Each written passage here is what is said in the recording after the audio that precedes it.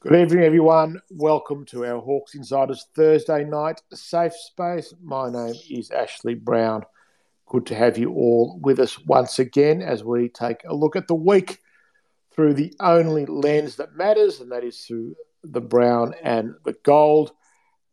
Great spaces planned this evening. Hopefully, going to be joined at around 9 o'clock by Damien Fleming, aka the Bolologist, aka the father of Jazz Fleming, Hawthorn's number one pick at the AFLW draft earlier this month, and also a die-hard Hawk man himself. Hopefully he'll be with us at around 9 o'clock. But in the meantime, let's say hello to my friends and co-hosts. Firstly, Andrew Weiss, good evening.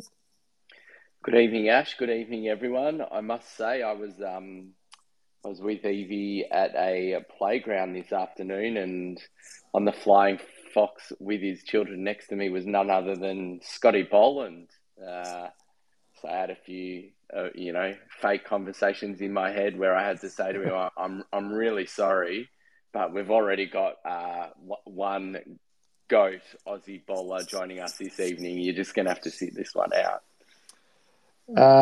Flattery will get you everywhere, no doubt, with him. But what a great man he is. Big Richmond supporter, I think. But yeah, I didn't know he was a local, Scotty Boland. There you go. Brad Klebanski. Hello, Brad. Evening all. Good to be here after back-to-back. Yes, that must be very disappointing for you, back-to-back. You must be in therapy. No, looking forward to the three-peat on Saturday. So we were due for another three-peat. So looking forward to it. Well, let's hope that you are proven correct. Who's to say whether Bluntstone is a happy hunting ground for Hawthorn? Certainly Hobart is. Hawthorn's played one game of premiership points there and won by 157 points. So it is a place, with a few happy memories anyway. Danny Prince, good evening. Good evening, and how our standards of three-peats have changed over the years. That's right. 3 wins over 4. Three taking teams. Yeah, 3 taking teams, and we're celebrating as if we should have our own parade down the Yarra River like the grand finalists will this year. Darren Levine not with this evening. He was a late scratching. He sends his apologies. And hopefully Simon Morowitz, if he's not on the futsal court. Is it a futsal court, Danny? Pitch, court? Yeah. I mean, I think it depends on if it's inside or outside, but I've always referred to it as a court. But yeah. How many nights a week does this man play futsal? That's what I want to know. I think he does it 8 nights a week. That's impressive. He takes it very, very seriously. Okay, let's get into the final word about the footy on the weekend. It was Hawthorn 15-12, 102, defeating West Coast 12-5, 77 at the MCG in front of 23,000 people, which means I owe Simon lunch because I said it would be 25,000 people. I think basically a combination of weather and West Coast supporters, well and truly understanding that the team was tanking, decided not to get to the game, which means I've got to buy him a Palmer or something like that. It was a sign of progress. I took it for Hawthorn because they didn't play particularly well. Never really looked like losing from sort of the second quarter, and they ended up getting the win in spite of everything. Danny, take us through what was the good about Hawthorn's performance at the MCG. Yeah, like you said, it wasn't the prettiest game, and I think we talked about this in the post-match player ratings pod, but there was enough to get excited about. I think one of the things that we've wanted to see, regardless of what our stance is on winning games at the back end of the season, is that the good performances are driven by our young players, and that was definitely the case on Saturday. I mean, the obvious one is Josh Ward, this week's NAB Rising Star, and I know we'll touch on that later on. But there was plenty more too. There was goals and possessions from Connor McDonald, a great shutdown role from Finn McGuinness, Dylan Moore wreaking havoc through the midfield again, James Blank and Denver Granger Barras doing the job down back against good key forwards. And just right across the board, we had young players contributing to the win, and it wasn't off the back of our senior vets, which I think is a really promising thing. I think wins in the back half of the season can be a little bit misleading. And at least we see from these ones that we've got, young blokes. And I shouldn't forget to mention Jai Newcomb. We almost forget him now because he's so consistent. But, that they're driven by our young players. That's an exciting sign for next season and into the future. So they were the biggest positives for me. And I guess it's always nice to see a gun like Luke Bruce wind back the clock and give us a bit of a vintage Bruce performance. And it was nice to being there with my kids and teaching them the Bruce chant after he kicked a goal, and then having them be able to practice it 5 more times was pretty cool. It's interesting you talk, Danny, about wins at the end of the season. It's the Essendon Mafia, basically Essendon Media Mafia, which is more or less led by Matthew Lloyd, totally discounting Essendon's wins at this time of the year, saying we've seen it too often where they've come home and there's some sort of stat on TV, one of the shows about the last few years that they've sort of come home with a wet sail and had these wins towards the end of the season. Whereas and we may have been a bit sucked in by some of Hawthorn's wins towards the end of last season as well, but the general feeling I get is that Hawthorn supporters aren't getting too carried away with these back-to-back wins, and certainly won't if they beat as they should North Melbourne on Saturday. No one seems to be getting too carried away, but I wonder if that'll change if they win one of their 4 games after that, all against teams who desperately need the win to make the finals. Yeah, I think it depends on your expectations going into the season as to whether or not the wins in the back half are fake ones or cheap ones or not. With the Hawks, and like I said, being able to see these signs from our young players, it is promising, and there is an element of excitement that comes out of that. For the Bombers, I absolutely agree with Matthew Lloyd. There was media pundits like Mick Malthouse claiming they were going to win the flag. Now, that might be overs, but they were definitely expected to be right in the thick of it come September. For them to play so poorly in the front half of the season and then just get some cheapies in the back half when it's mathematically impossible, I think when it comes to the expectation versus reality, that is definitely I'm with Matthew Lloyd on that. With us coming into the season, knowing we're rebuilding, knowing that we want to see certain signs from our young developing players, and then seeing it in a win, that's why that's acceptable for me, and that's why it's exciting as well. Brad, the bad, keep it brief because it wasn't that much. No, only a couple on my list. Number 1, Cozzy gets dropped and Sam puts him as the sub. Absolutely horrific decision, as bad as when Hardigan was made a sub. Don't understand it. If you drop him to find form, play him at Box Hill. I've noticed he's an emergency again this week, but hopefully Tom Phillips gets the vest this week because Cozzy needs to go back to Box Hill and find some form, because the flow-on effect on that was Mitch Lewis, who I love and who's had a wonderful year, got an absolute flogging by Tom Barras, who has played one of the all-time great defensive games. He had 30 possessions and 18 marks. Mitch had 1 shot on goal. So Mitch needs a second key defender. So if Cozzy's going to get dropped to find form, play him and get him back in the seniors sooner rather than later, because we don't have the depth at Box Hill at the moment to fill that second key forward role. Another bad from me was the umpiring once again, absolutely horrendous for both sides. But that free kick against Luke Bruce, arguably the worst of the season. I feel like week in, week out, we do seem to cop the poorest of decisions. I might be biased, but the umpiring this season has been deplorable. So hopefully... On umpiring, Brad, I'm not sure that, correct me if I'm wrong, someone might know this, and as always, please, if you want to join the conversation, request to speak, we'll get you on as soon as we can. I'm not sure we've had any of the top line umpires this year for any games. I don't think we've had Matt Stevick. I don't think we've had Simon Meredith. I'm not sure we've had Craig Fleer. No, and I might be wrong, but I think there is a shortage at the moment of, the top quality, top quality umpires. I think, as you've just said now, Stevick and a few others, if you ask the regular AFL supporter on the street to name you, 3 umpires, I reckon the only 2 they'd name you would be Razor Ray and Stevick, and maybe Plow's son. Is it Brett Wallace or Brett Wallace? Brent. Yeah, Brett Wallace, Terry Wallace's boy. So The umpiring's an interesting one. I know it's a boring topic, but it seems to be in the news at the moment with the head-high tackles, which is another issue. But it is something the AFL, I believe, are going to look at in the off-season as to what they do going forward, because something needs to change, whether they turn them into more professional.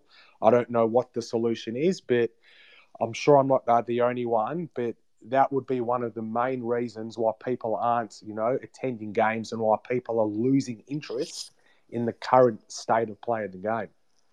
It's a shame Morris not with us because he defended that decision against Luke Bruce. So you couldn't possibly. He did. So it's a shame he's not here. But if he joins us later, we'll certainly resume that conversation. We see you were there. I was there. Danny was there. Darren was there. I don't think you were, Brad. Fan experience. A quick word about the day at the footy. Yeah, well, firstly, I should just say that I just asked Ethan whether Matt Stevich has umpired us this year, and he said, I think so, against Carlton in round 3. So I just had a look, and right, he is. So we've had him at least once, I can confirm that. Fan experience. So a couple of things to reflect on from a fan experience point of view. I think... I want to talk about the schmozzle that is reserved ticketing games in general, and as a full AFL member, kids full AFL members, they went digital this year. So the need to reserve a ticket and pay the extra $20 for our tickets, obviously against West Coast, we had seats on level 2. And, we got there, we were actually in the front 2 rows and it was pouring, and spoke to the steward who said, look, only 3,000 tickets have actually been pre-sold. So sit wherever you like. And the fact that we would have to pre-reserve them, having spoken to AFL membership during the week, in itself, there are some major flaws from a fan experience point of view with the ticketing. And I know I'm not alone with, the ticketing situation, and that in itself, I would suggest, is a reason you didn't win your bet over Mora. But that's another story. I think the other thing to reflect on would be the lap of honour at halftime from a fan experience point of view. Bit stiff of the guys not to get the open car top laps, having to do all the hard work walking around the ground. But obviously, with the weather, there's probably a few car dealers not interested. It was so stupid. Like, they didn't start, well, except for Hawthorn being sponsored by Nissan, you think they would have found a way to make it happen. But I suspect that was an MCC condition, no driving around the ground. The car park was totally closed. I couldn't even get in on the media pass. I was turned away at the gate and had to drive into Cremorne to find a parking spot. So I don't think they were allowed to let an open-end cars drive around the boundary line. But they were so stupid, they didn't start until like 6 or 7 minutes into half-time.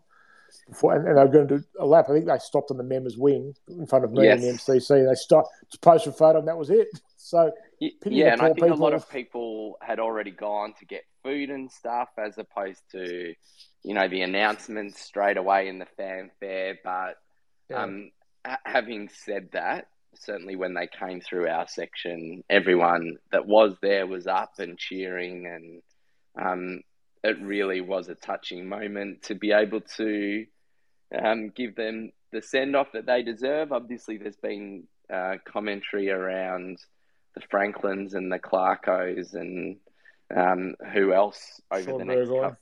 Sean Burgoyne, who else could be in line. But, I think for me, it was wonderful seeing them all there, seeing Jordan Lewis's kids wearing Hawk jumpers, and hearing, his comments about being part of the Hawthorn family in the on-ground interview was very heartwarming, and I guess similar to some of the Cyril stuff that's come out throughout the week as well. You just get the feeling that Sammy's all about mending these fences, and in terms of what we stand for and who we are as a club, it's got a really, really good feel to it. So love the MCG. Real shame that it's the last home game we've got there for the season. But overall, it was a really good reminder of why we love going to the G to watch the Hawks.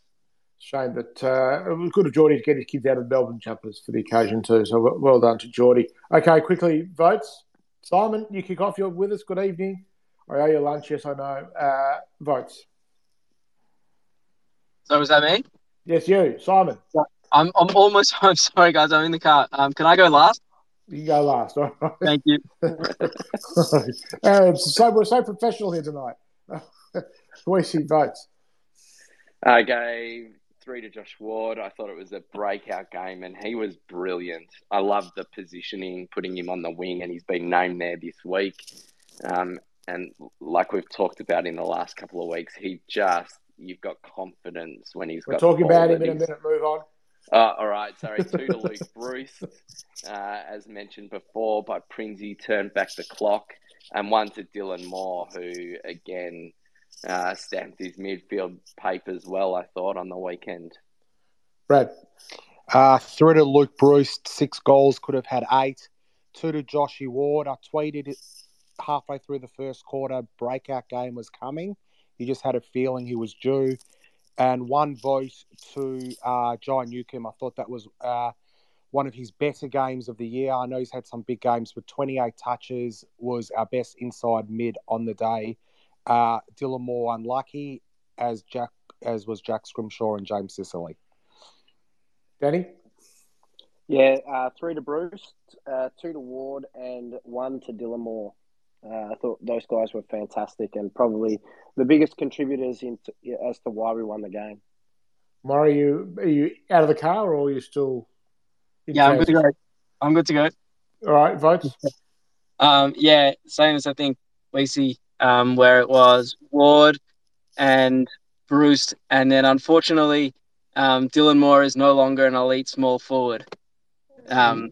Unfortunately, he won't be an elite small forward next season because he's a bloody elite midfielder. He's a superstar midfielder. He's going along absolutely beautifully. Okay, news from the Hawks, the VFL. Well, they are the great entertainers, the Box Hill Hawks.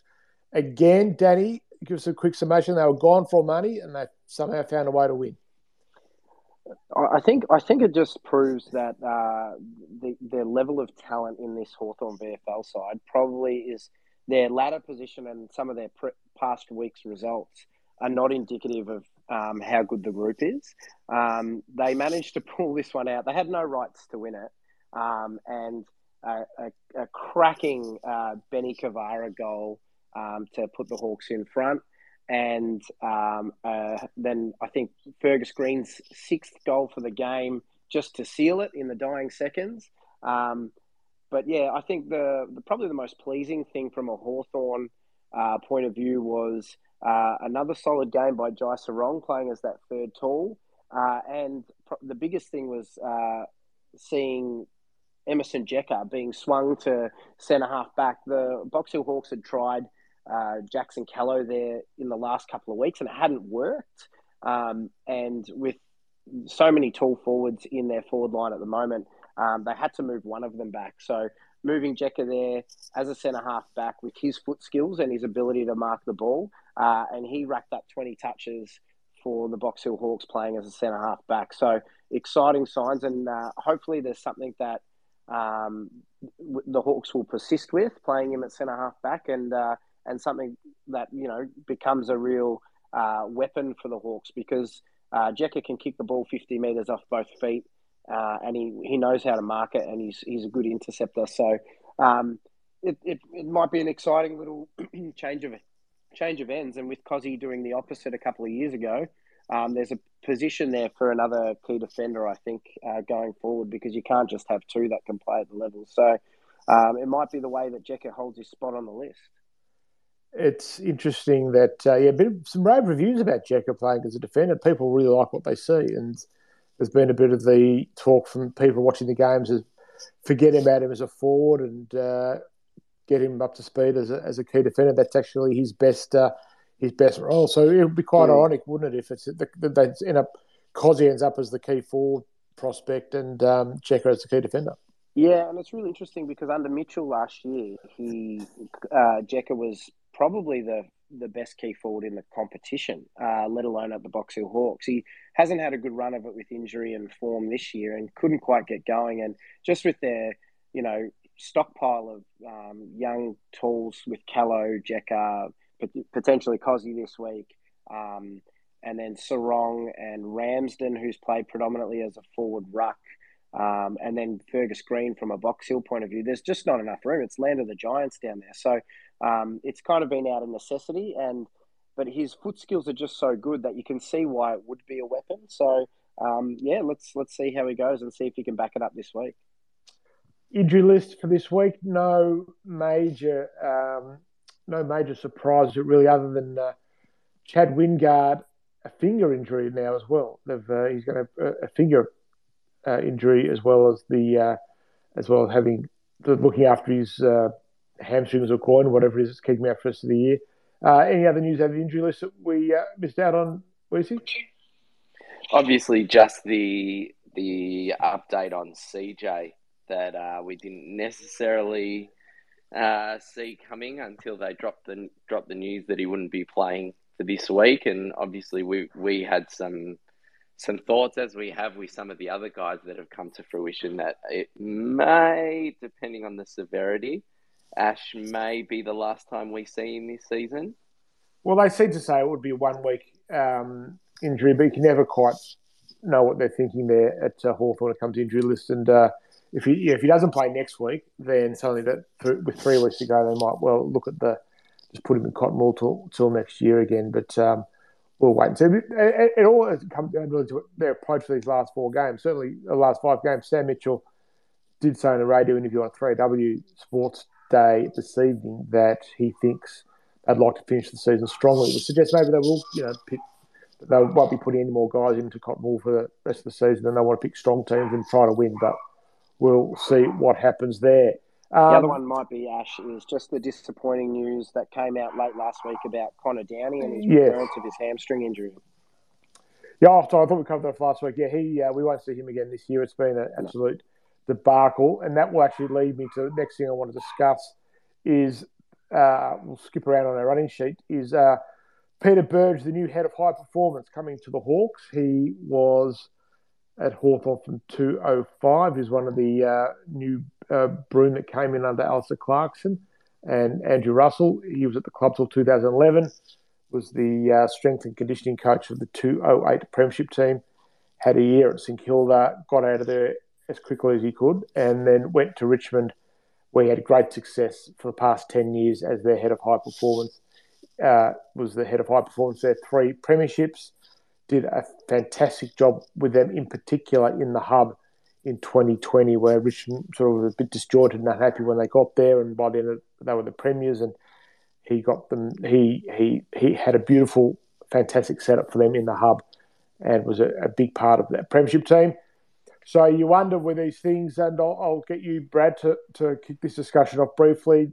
Is there, where there's smoke, there's fire? Do you think the Hawks looked at their injury rehabilitation training program over the last sort of 24 to 36 months and thought we can do better? Absolutely. Getting someone like, Peter from the Tigers during such a successful period can only be a positive. We've seen the last few years our injury list has actually been quite poor. I know I touched on it last week. I don't think it's got enough attention this season. Obviously, we've seen what's happened to Wingard this year with soft tissues, Connor Downey to a lesser extent, obviously being at Box Hill.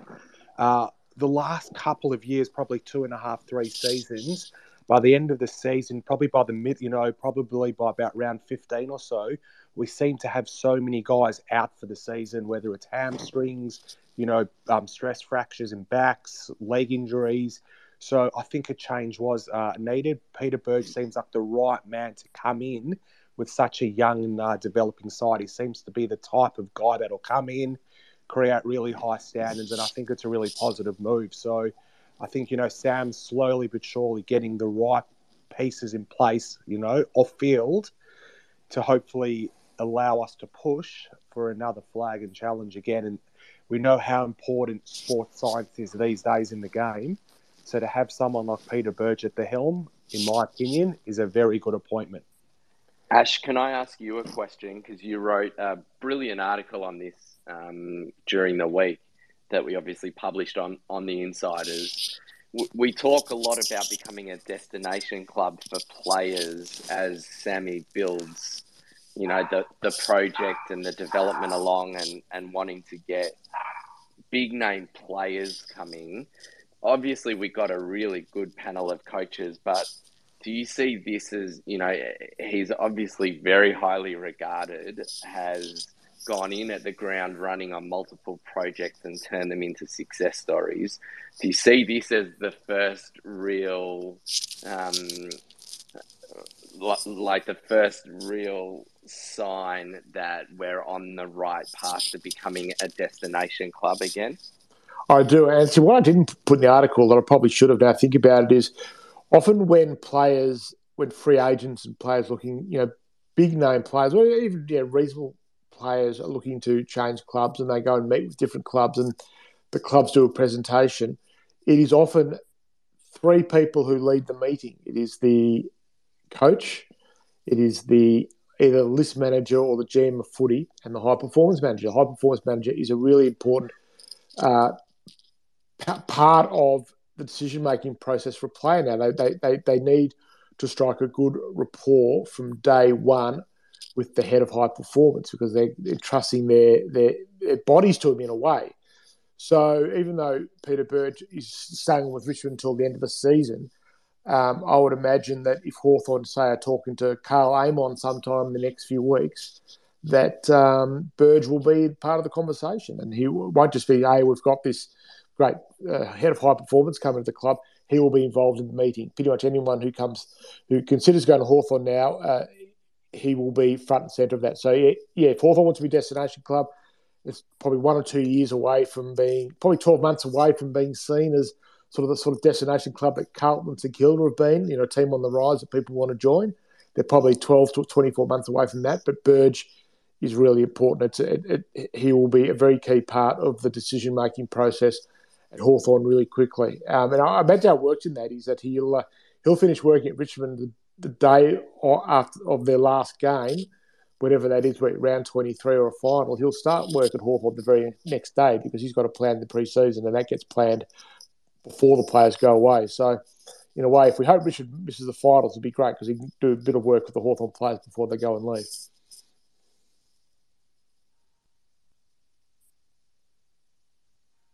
Anyone? No? All right. On to the other bit of news. Josh Ward, rising star. We see your thoughts on that.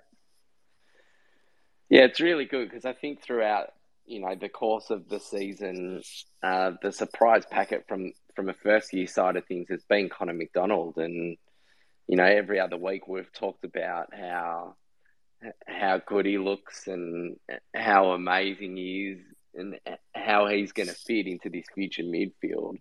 Obviously, knowing that Ward's in the back pocket as having been billed as this incredible talent from before the draft. So to see him come out and do what he's promised to do, even in the games that he's played for us, but to do it over 4 quarters, and that's been the knock on the McDonalds and Newcombs and Butlers, and that's okay because they're young and it's early in their career and they're kids. They'll get there, but to see him piece it together gives you that glimpse of how good a footballer he's going to be when he's piecing it together every other week, if not every week. So, well deserved. It was a monster game.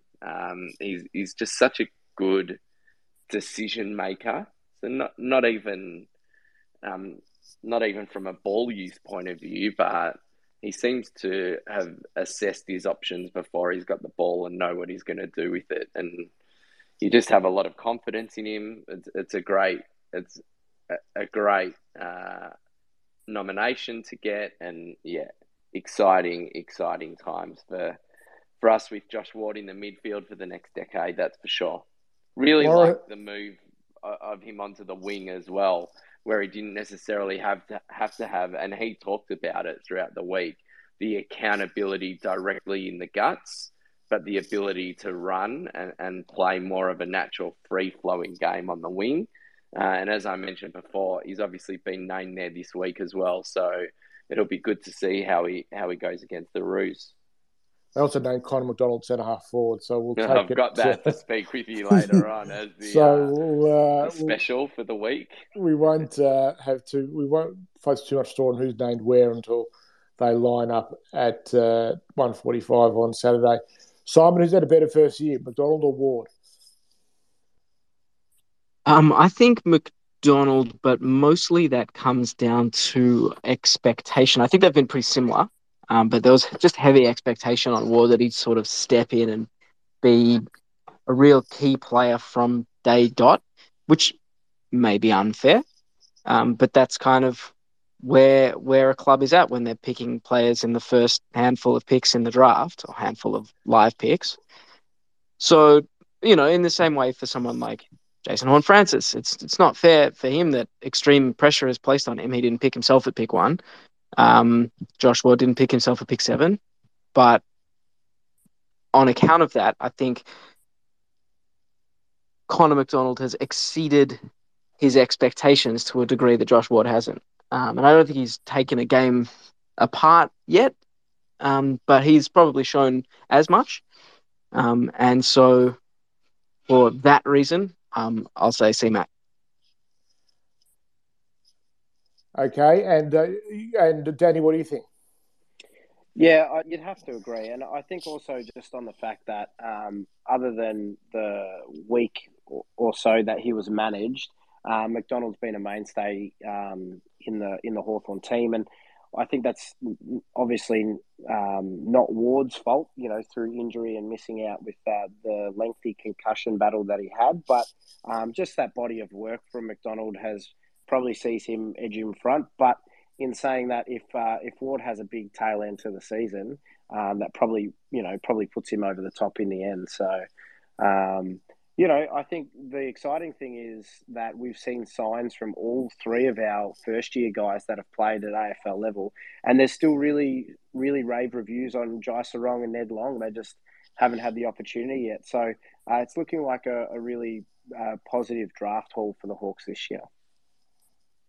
Okay. So Damien Fleming's with us. Damien, if you can hear this, just if you, I'll take this offline. Guys, just keep talking amongst yourself for a sec. I've got to deal with Damien, get him on to get him involved. So if you guys could carry on with that for 1 sec, and I'm going to deal with our special guest and get him on. We see maybe it's a good opportunity to just talk about Justin Crawford and his passing and pay our respects there while we're waiting. Yeah, that's a good shout. Obviously, pretty devastating news coming through again today. It seems to be a weekly thing at the moment for the club, having someone connected to the club pass away, and obviously another that was strongly connected, both through obviously Shane Crawford being the legend that he is, and also Justin having come across in the when would it have been, in the 90s, and played in the number 23 a group of games at Waverley, and I don't think there are too many details other than some of Shane's quotes, and he's obviously in a fair bit of shock, and I think no doubt we'll hear a bit more over the coming weeks. What was your reaction when you first read about it, Prinsey? Oh, yeah, it's just devastating, isn't it? Like, Justin's still just a young guy, I think 45. And like you touched on, we see this is the last couple of weeks for the wider Hawthorn family have just been, they've been devastating with Paul Deere and Ray Gunston and now Justin Crawford. I'm probably missing somebody else that I'm spacing on, but it's been a really, really terrible time for people associated with our footy club passing away. And I guess, we don't know any of the details and we don't need to, but, just paying our respects to him as a person, and also,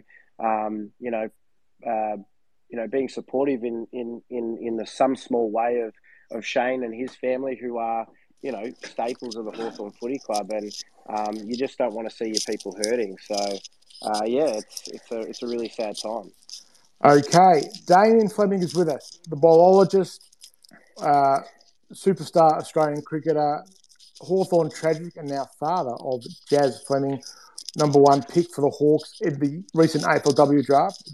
Flem, good evening and welcome to Hawks Insiders. Yeah, good evening, everyone.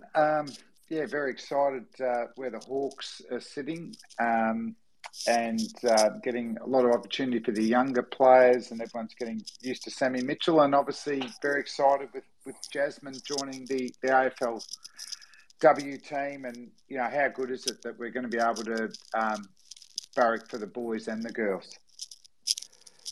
So much to unpack with you, but I want to start. Let's go back to give us the genesis of your Hawthorn fandom. Everyone's got their Hawthorn origin story. What's yours? Yeah, it's a good call. My parents weren't fanatical Aussie rules supporters. My dad's Bulldogs, mum's Carlton, but my nanas were. So Nana Stewart was Carlton, Nana Fleming, Bulldogs. So I had uniforms for both. And then I think what happened, my best mate at primary school barracked for Hawthorn. His older brothers, who I looked up to, barracked for Hawthorn, and they were going well, around 75, 76. So that was the choice for me. And then after that, we were winning, legends in Lee Matthews and Peter Knights and Tucky and co. We had a lot of success, so just rode the bumps. Well, there was obviously more highs than bumps in our lifetime, isn't it? It's been amazing time of winning premierships in 70s and 80s, 91. 08 seemed like, it was only 17 years, but it seemed like ages. And then obviously we had that in the three-peat. And lucky enough that my wife, Wendy, whose brother played for Gary O'Donnell, played for Essendon, club captain and legend. So she followed him. But as a kid, she barracked for Hawthorn. So it was very easy to get her back. And then, it's your responsibility as a father is to brainwash your kids, isn't it? So that's easier when you're winning premierships. So Braden, who's 20, seen 4 premierships live. Jasmine saw the three-peat, and obviously Izzy's barracking for Hawthorn as well. So, yeah, that's pretty much it. Who are your favourite players? I think you're probably similar age to me, so product of the 70s and early 80s. Who was on the bedroom wall? Which footballers? Yeah, it was interesting. We had so many stars, didn't we? But I was always keen on the goal kickers. So even someone like Michael Moncrief, number 6, who I reckon gets underrated in Hawthorn history because he's between Hutto and obviously the Chief, Dunstall. And I just loved he was a brilliant high mark and a brilliant shot for goal. So obviously I love Knightsy and Lethal and co. But I reckon someone like Michael Moncrief and John Hendry as well, because I heard he was a bit of a cricketer as well, bomber. So they were a few of what, you could have picked about 20 in that mid-70s, late 70s era, couldn't you? That's right. John Hendry opened the bowling for Hawthorn East Melbourne, so he was at Glenferrie Oval 12 months a year, playing footy for 6 months a year and playing cricket. Yeah, and I only ever played one cricket game at Glenferrie before Hawthorn Cricket Club moved on, but Ian Law was looking after the Hawthorn team then, and he was obviously a premiership player in 1961 and played state cricket for Victoria. And then a few years on, I was actually born in Western Australia, so Mum and Dad were only over there for a couple of years. So obviously when I played cricket over there, they jumped on that pretty quickly, that it was Western Australian-born fast bowler Damien Fleming. And obviously the whacker, because of the swinging conditions, I used to go right there. But obviously when Gary Buckenara come over at 82, he was probably my all-time favourite player. And he was the player that he was also a fine cricketer in the state squad and played sub-district for Bull, and he's the sort of player I tried to play with, half forward, ruck rover. And then Kenny Judge come next year, the late great Kenny Judge, who equally great skills, passionate man, coached the club, but also he was a very good cricketer as well. Judgey, he got me to speak at his cricket club many years ago. So there were a couple of other ones that I really looked up to and admired was Bucky and Judgy. So I want to ask you about so imagine being a leading sort of a sportsman in Victoria and Australia. Your paths would have crossed a lot of you and the footballers. Your paths would cross a fair bit, I imagine. Sponsors, functions, sports manufacturers, that sort of thing. You probably got to know a lot of the Hawthorn boys over the years. Yeah, certainly so. And then, the culture in Victoria, particularly back then, was the sportsmen's nights. It was almost like a rite of passage. You could become popular enough to get asked to do them. And generally, it was a cricketer and a footballer. So, cross paths a lot with Dipper and Derm. Derm's a big cricket fan. I mean, he still plays, Derm. And he actually played Dowling Shield at South Melbourne, my district club. So I was sort of friendly with that sort of era, but it probably was around the early 2000s when we won that. We made the finals in 2001 where, when Crody's kick hit the post against the Bombers, we were coming home and looking like we would have played the Brisbane Lions in their grand final there. So I think it was in 2000 that when Schwabby was coach, Chris Connolly was an assistant. So he got me down there for a week, to talk. We'd just won the World Cup the year before, and I was at all the training, sat on the bench. And it was the game where the Bulldogs, we played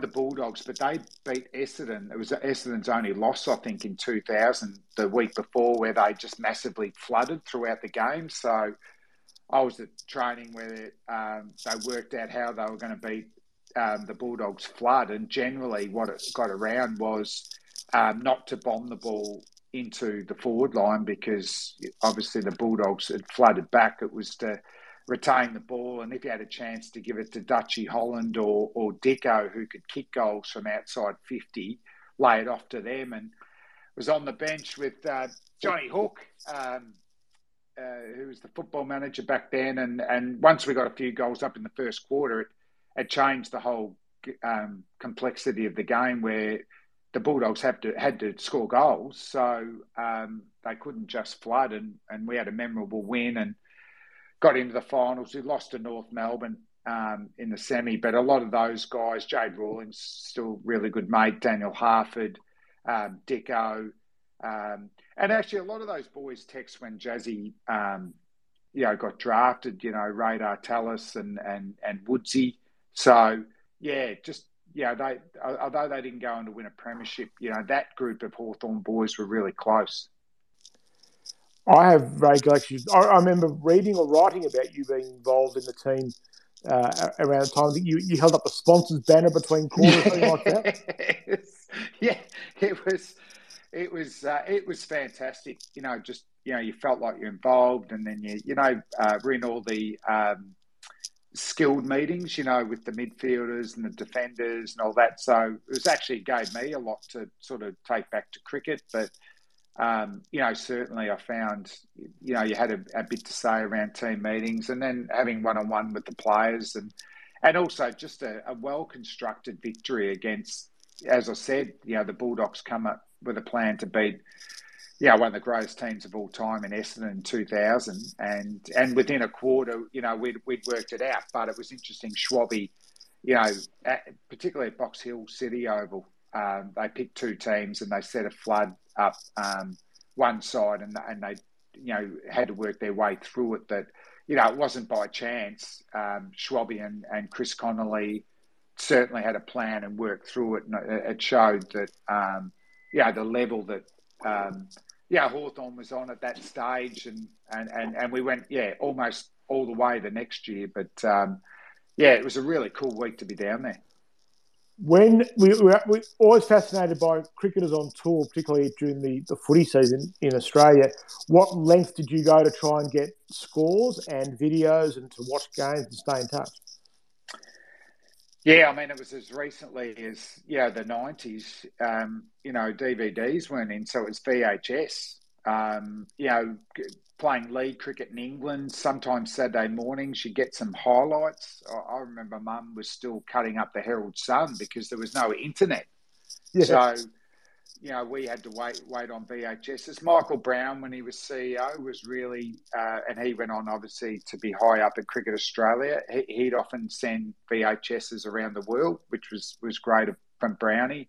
So we really had to. I remember the '98 grand final, which was North Melbourne and Crows, and we're in Pakistan, and myself and Ricky Ponting, the real footy heads in the team, just said, we don't know. We need to know the result. We'll wait for the VHS on Monday, and obviously the boys couldn't hold it in, and they let us know. Let us know, which was hard for Punter because he obviously broke for the Kangaroos. But no, it was really tough in those days to actually keep in touch with the game. Weezy, you got a question for Flynn? Yeah, we'll obviously get on to Jasmine shortly, but Flem, do you feel like you're a clear top seed when it comes to water cooler dinner party conversations about who are the most famous Hawthorn supporters you know? And, with over 220,000 Twitter followers, you're now Darren Levine's not here, but you're the biggest social media star we've had on this show. Do you feel like a sense of responsibility or pride around the fact that, you're so well known, but that you represent the Hawthorn fandom community? Yeah, probably more the Hawthorn community more than social media. I mean, social media is just, I work in the media myself, so I see it as an extension of that. I wonder if I work in the media, how much I'd be on social media, but I see it just working in with the job that I do, in working obviously mainly with cricket. But for the Hawks, the beauty of AFL football is that you pick a team, and through the good times and the bad times, you stick with your club. It brings you some of the great joys. It also brings some of the biggest heartbreaks. For me, 84 grand final. I used to watch the grand finals by myself because the rest of my family obviously weren't Hawthorn supporters. That loss just hurt big time. 2012, I remember taking my son Braden, and he was actually better. He was only 10, but he was more philosophy than me. I'm just going, we've just, who knows whether we get another chance at the grand final, and he's only 10 going, no, mate, but look at our team. We're a chance to keep going, but you're just absolutely gutted. But the thing is, catch up with a lot of guys, comedian Anthony Lehman, Steve Quartermain and co. So it's funny, when you do the surrounds in the media, you tend to definitely catch up and congregate with your fellow Hawthorn supporters.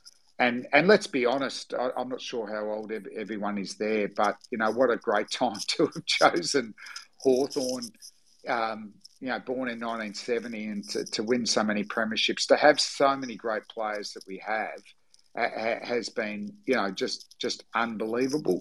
And then, as I said, and where we sit at right now, I'm very comfortable.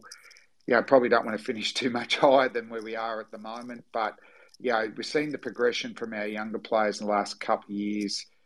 Get another gun youngster at pick 5 or 6, and then another one a little bit later on. And certainly, like what Sam's done, we're scoring more. I mean, it does open us up to be scored more against, but certainly, I'm very happy with the way that the team's progressed so far this year. Just changing tact a little bit, Clem, and just talking about Jazz and her being selected by the Hawks. Can you just talk us? You probably have a few times, but talk us through the feeling of that as Jazz's dad, and how she's settling in at the Hawks. Oh, you're just very proud and so happy for Jazz. Like, she's worked so hard, and you've got to remember, guys. She gave up football 5 years ago because there was no progression. This is how quickly the AFLW has come together, and now with 18 teams is fantastic, because we've got a team to barrack for. 2 years ago, I wasn't really into the AFLW as much because purely there wasn't a Hawthorn team. And now there's a team, and also my daughter's playing in it, adds so much to it at all. But yeah, Jazz sort of played with the boys all the way through, and no doubt that really did give her a great upbringing against stronger kids, but also, to get in there and get out and work on you. And she was always very diligent in trying to learn a new skill all the time, very persistent. But 5 years ago, the pathway was shut. So, she focused on cricket and basketball. And then it was probably, 3 or 4 years ago that women's teams started to be involved at the Ashburton Redbacks, where Tom Mitchell played as a kid. And then it's sort of, progressed through there. But she's had to balance, basketball fell away, but mainly cricket.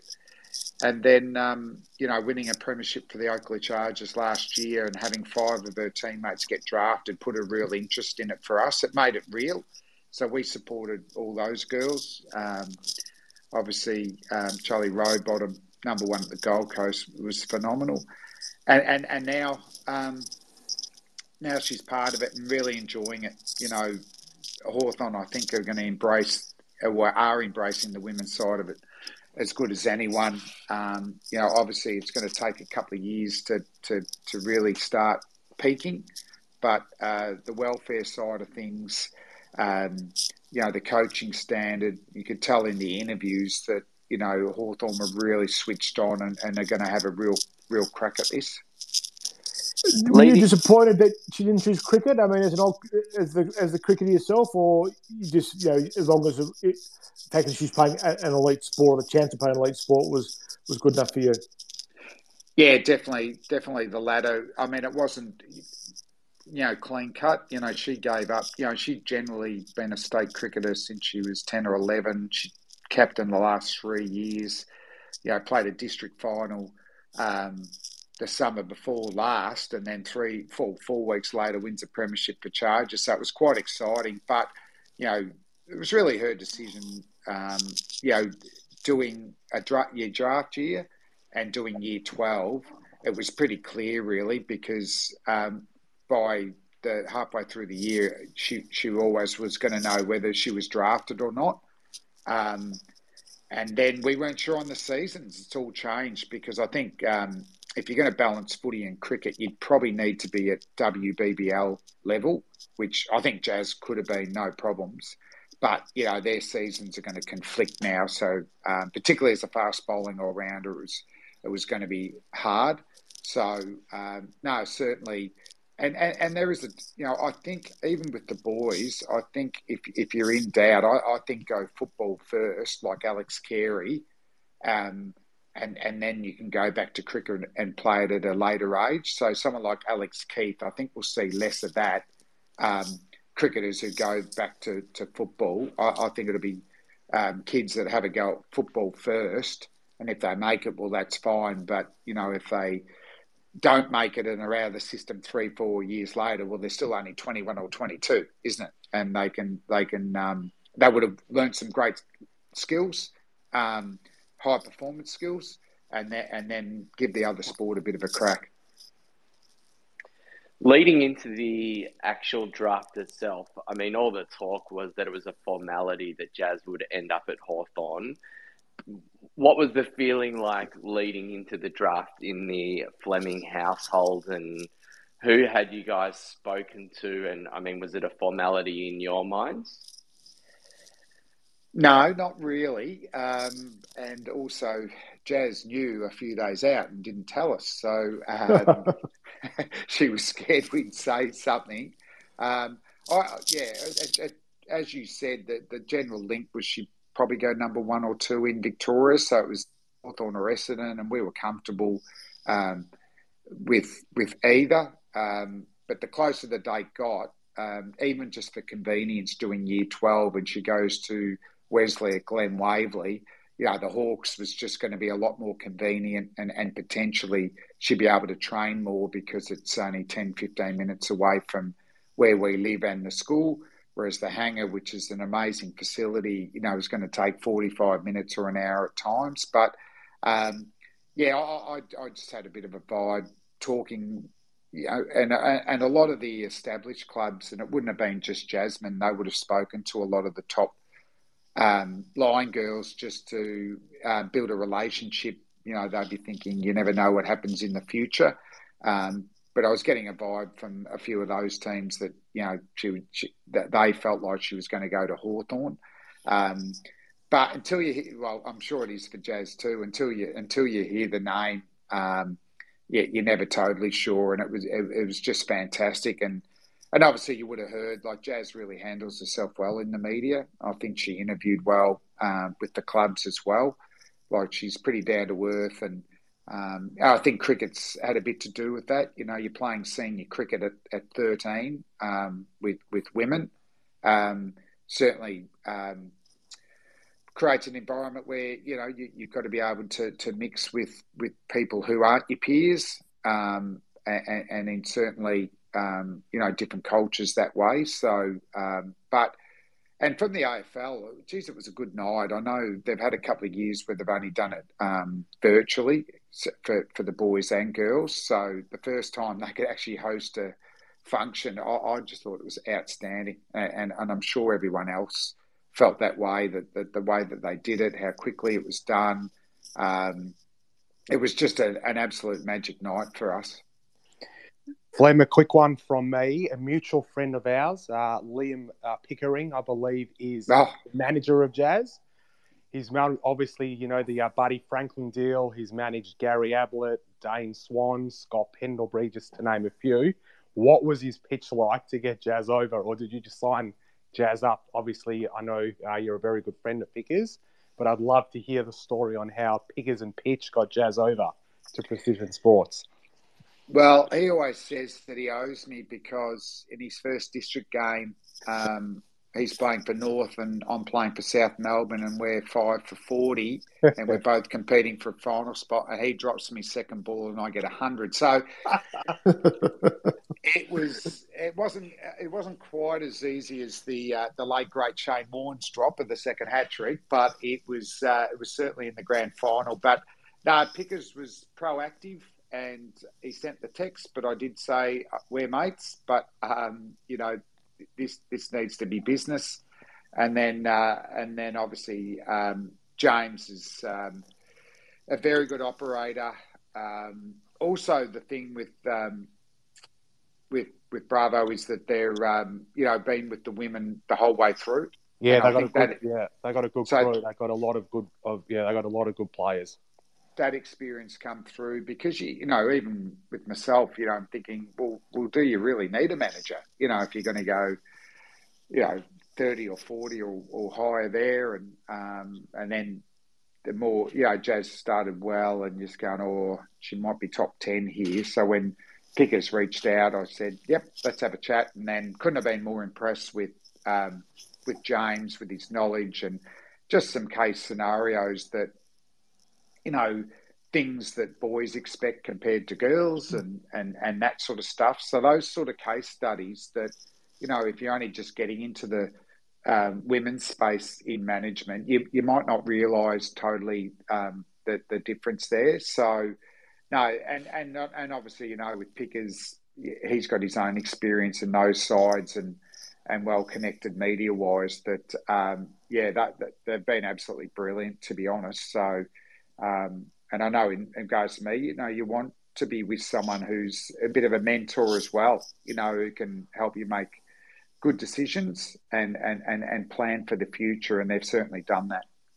Well, Brad and I both work at SEN, which is Bravo's part of. And, of course, we had an all-in staff meeting yesterday. And the absolute highlight for everybody there was the great strides they've made in AFLW and the stable they've established, and Jazz got a mention as well. So it's clearly a big part of the business as well. So they're very excited and keen for her to have a very good season.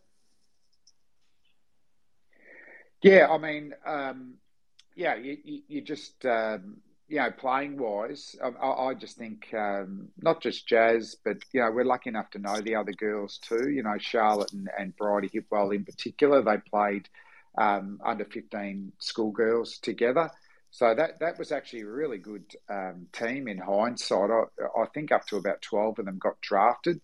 So the beauty of Hawthorn having so many high picks too, and Mitch in there definitely mentioned it, and he was correct, is you're walking in with about 4 or 5 of your friends straight away. And then the environment, everything Jaz's been saying from the older players has been fantastic, and Beck's been superb there as well. And then playing wise, we'll just have to wait and see how it works out. Really, they've got some practice matches in a few weeks' time. The season's only 5 or 6 weeks away. It's quite amazing, really. But I know for Jazz, she was just waiting. She couldn't wait to get to a high performance environment, and her experiences at the Oakley Charge has been fantastic. Jason Davenport does a great job down there. But you're getting into a professional environment where you get to train 3 times a week. You're training with better, older players. So I'm very excited, and she's very diligent with her work, and she wants to upskill. So I'm really excited to see, how much her footy progresses in this first season for the Hawks. And she's got VCE. Will she combine that with the VCE exams as well? Does it all come together at the same time? Yeah, it's a good question, because originally they were, talking what happens to the 17-year-old girls doing year 12. And then I know Jazz felt like, whether they play or not. And I think Jazz felt like if I was just studying on my exams, it'd stress me out more. You need a physical release. So, but they won't always train the 3 days a week, the year 12 girls.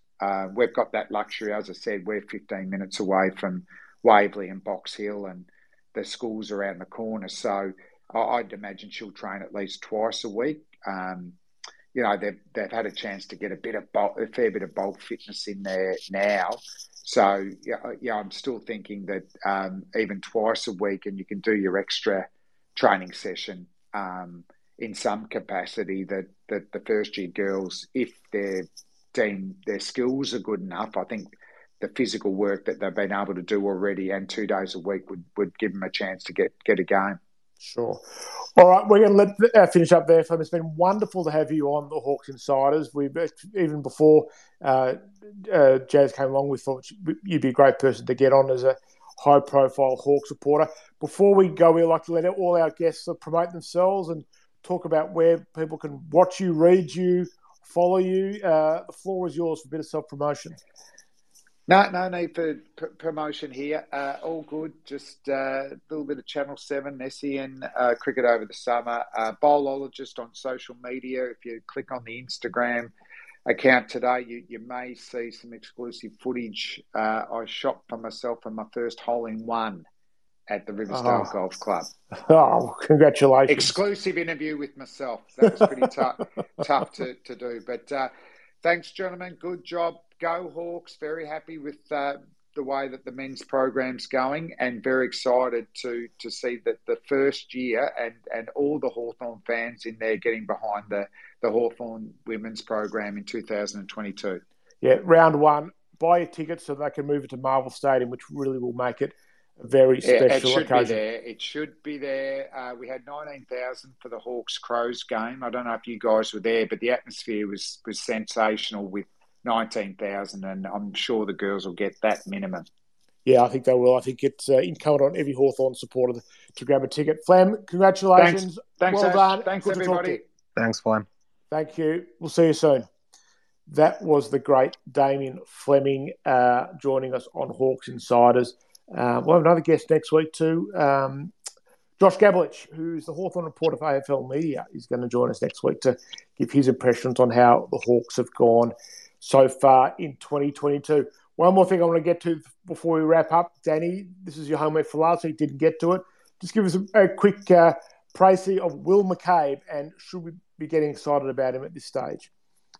Yeah, I'm excited to talk about him. I think it's not often the Hawks have had father-son prospects coming through that are fairly highly rated, fairly highly ranked. So to have access to Will is exciting. I think the first thing to notice is that while his dad Luke was a small back pocket, Will is a 195, 196 centimetre tall utility. So he's played most of his junior age football as a wingman, but then played in the under-16s carnival the other week, about a fortnight ago, as an overage player at centre-half back and was named South Australia's player of the tournament. So versatility, a great size for coming into AFL footy, and he's eligible for next year's draft. So we don't have to wait too long. So look, I think there's always a lot of water to go under the bridge for draft prospects between now and I guess the end of next season. So he'll be one to keep an eye on in hopefully getting some under-18s footy in the back half of this year. I think he's at Central Districts. And then keeping an eye on him next year in the under-18s and also in the championships when South Australia play in the under-18 champs. So, it's exciting to have a prospect that we can keep an eye on. And we've got Jerome Lawrence, who's the son of Stephen Lawrence, in this year. He's probably going to be a later pick, but another tall as well. And Jerome was late to footy and is an overage player. Didn't play NAB League last year and has had some really big performances in the NAB League early in the season. So there's a couple of young father-son prospects to keep an eye on this year and next year. I certainly think it'll be interesting next year with McCabe whether the Hawks can somehow finagle it so they don't have to use their first pick to get him, and they can, with the points and what have you, find a way to sort of keep their first pick and use their next pick to get McCabe. But if you rockets up the charts, that might be hard. But certainly, a tall utility is just what they're very hard not to get too excited about at this stage, but it's sort of what to be crying out for. So, absolutely, yeah, it'll be great. They need to do the Luke McFarlane and not let him play another game of footy for the next. Yeah, and get him to do a Cyril when he has his draft interviews and tank him. Yeah, or go play tennis next year, something like that. Well, you've done all you need to do in footy. Well, that's something to look forward to for next season. We'll be obviously very heavily into the draft in the lead up to this year's event as well on some of our off-season Twitter spaces that last year got enormous interest. So this very, very early reminder, we'll be doing these all the way through the off-season as well. Let's look ahead to Saturday afternoon, Launceston 1:45 on Fox Footy and KO. It is North Melbourne hosting Hawthorn for the first time in Bloodstone Arena. Hawthorn, first time they've played there. As I said earlier, one time in Hobart, they beat Fitzroy at the old North Hobart Oval by 157 points. So that was 31 years ago. So it's been happy hunting ground for Hawthorn for 31 years. Well, certainly the city has. One change, Jack Gunston coming in, replacing CJ out with a knee injury. The emergencies are Kaczynski, Phillips, Shields and Hardigan. I would say they'll probably take two down, give us an interstate game. They'll probably take Phillips and I suspect Shields or Hardigan to the other one. I think they will play Cozzy as in the VFL this week and give him a run. I think anyone's interested, he doesn't play footy for 2 weeks in a row. Brad, a couple of early thoughts on this one. As I said at the start, good chance to go back to back to back. I think we should easily win this game. I know we haven't played at Hobart for a very long time. Tom Mitchell's the only player in this team who's played there. He played there when he played for Sydney. Good team on paper, one of our best teams for the year. It's going to be good to see the youngsters all play together. McDonald, Ward, DGB, Morris, Newcomb. Scott, I think Hawks are probably the third or fourth youngest side in the comp at the moment. So good to get more games into them. I think Josh Ward has another good opportunity to get 30 plus. Nick Larkey, I think, will be in doubt. I don't think he'll play. I know he missed a lot of last week's game for North Melbourne. Hardwick on Zerha is going to be a brilliant clash to watch. Probably the matchup of the game. Dimmer's continued his amazing season. Will be top 3 in our best and fairest, in my opinion, this year. So that's one to look out for. Zerha's probably North Melbourne's best forward. Their midfield matches up pretty well against ours. They've got some good young players in there in Luke Davies-Uniacke. Jai Simpkins been in pretty good form in the last few weeks. Big test for Reeves against, Goldstein, but having Big Boy there is going to help. So I think it's another really good opportunity for us to get another win, which will be our 7th for the year. And at the start of the year, if you ask most of our supporters, I think many would have said 7 to 8 wins would have been a really good result this year. So, and I think we've got some winnable games, the last 4 weeks against Gold Coast, in Tassie. We played Bulldogs in Richmond, I think. Ash, correct me if I'm wrong. And St Kilda as well. Yeah, and those 3 team seasons could just about be over when we play them. So it's going to be a good end to the season. I think we'll go down to Hobart this week and get the win. It's interesting, Hawthorn. So we get this week over and done with, and the last 4 teams they play are all in that race for the 8 to finish 8 in the 8 to get that last spot in the 8. So they'll all be up for it. So there'll be big games Hawthorn are playing, and it's not really the Hawthorn thing to get excited about playing spoiler, but might be the small mercies that we get to enjoy for the end of the season. And gee, it'd be nice to put St Kilda out of their misery in a couple of weeks' time. Nothing as a supporter would give me more pleasure after the arrogant supporters I had to sit next to during the game earlier in the year. Danny, any concerns heading into this week before we finish up? The main concern would be getting smashed in the clearances again. Like Brad touched on before, North's midfield's definitely not their weakest point. So we really need to get first hands on the footy, and we need to make the most of any advantage that Ned Reeves gives us. And I don't think we did that as well as we could have last week against the Eagles. So it'll be nice to win a clearance battle. We don't do that very often. So if we can do that, I think that sets us up well for victory, because I think we're stronger than them in the back half and in the forward half. We just need to match them in the midfield. Yeah, if they get repeat after repeat entry out of that midfield, it could be a long afternoon. So they're going to have to at least break even. The break even there in the clearances around the midfield, they probably will win the game. Quick tip from you, Danny? Hawks by 3 goals. Brad? I reckon Hawks by 5 goals. I reckon should win this by 30 plus.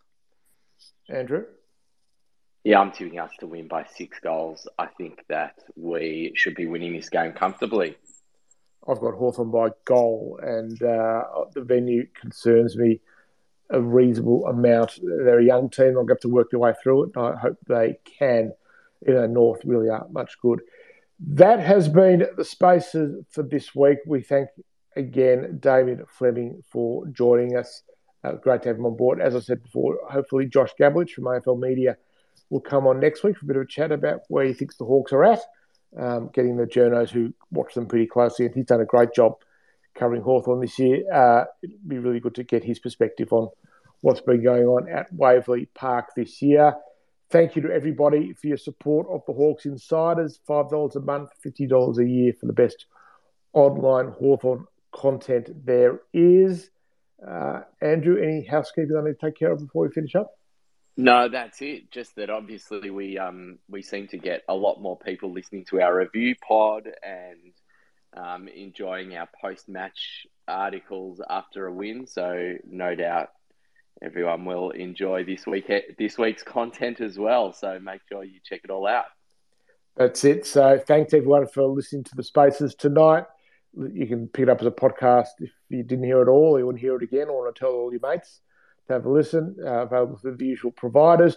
We'll talk to you again over the weekend with our player ratings and our match review article as well coming out. We'll have Simon's preview sort of tactical matchup piece going up tomorrow as well. So thank you, everyone. Enjoy the rest of the week. Enjoy the weekend. Hopefully it is a three-peat of wins coming along. That's the three-peat that we get to look forward to at the moment at the Hawthorn Football Club. We'll talk to you again next time. Thanks and good night.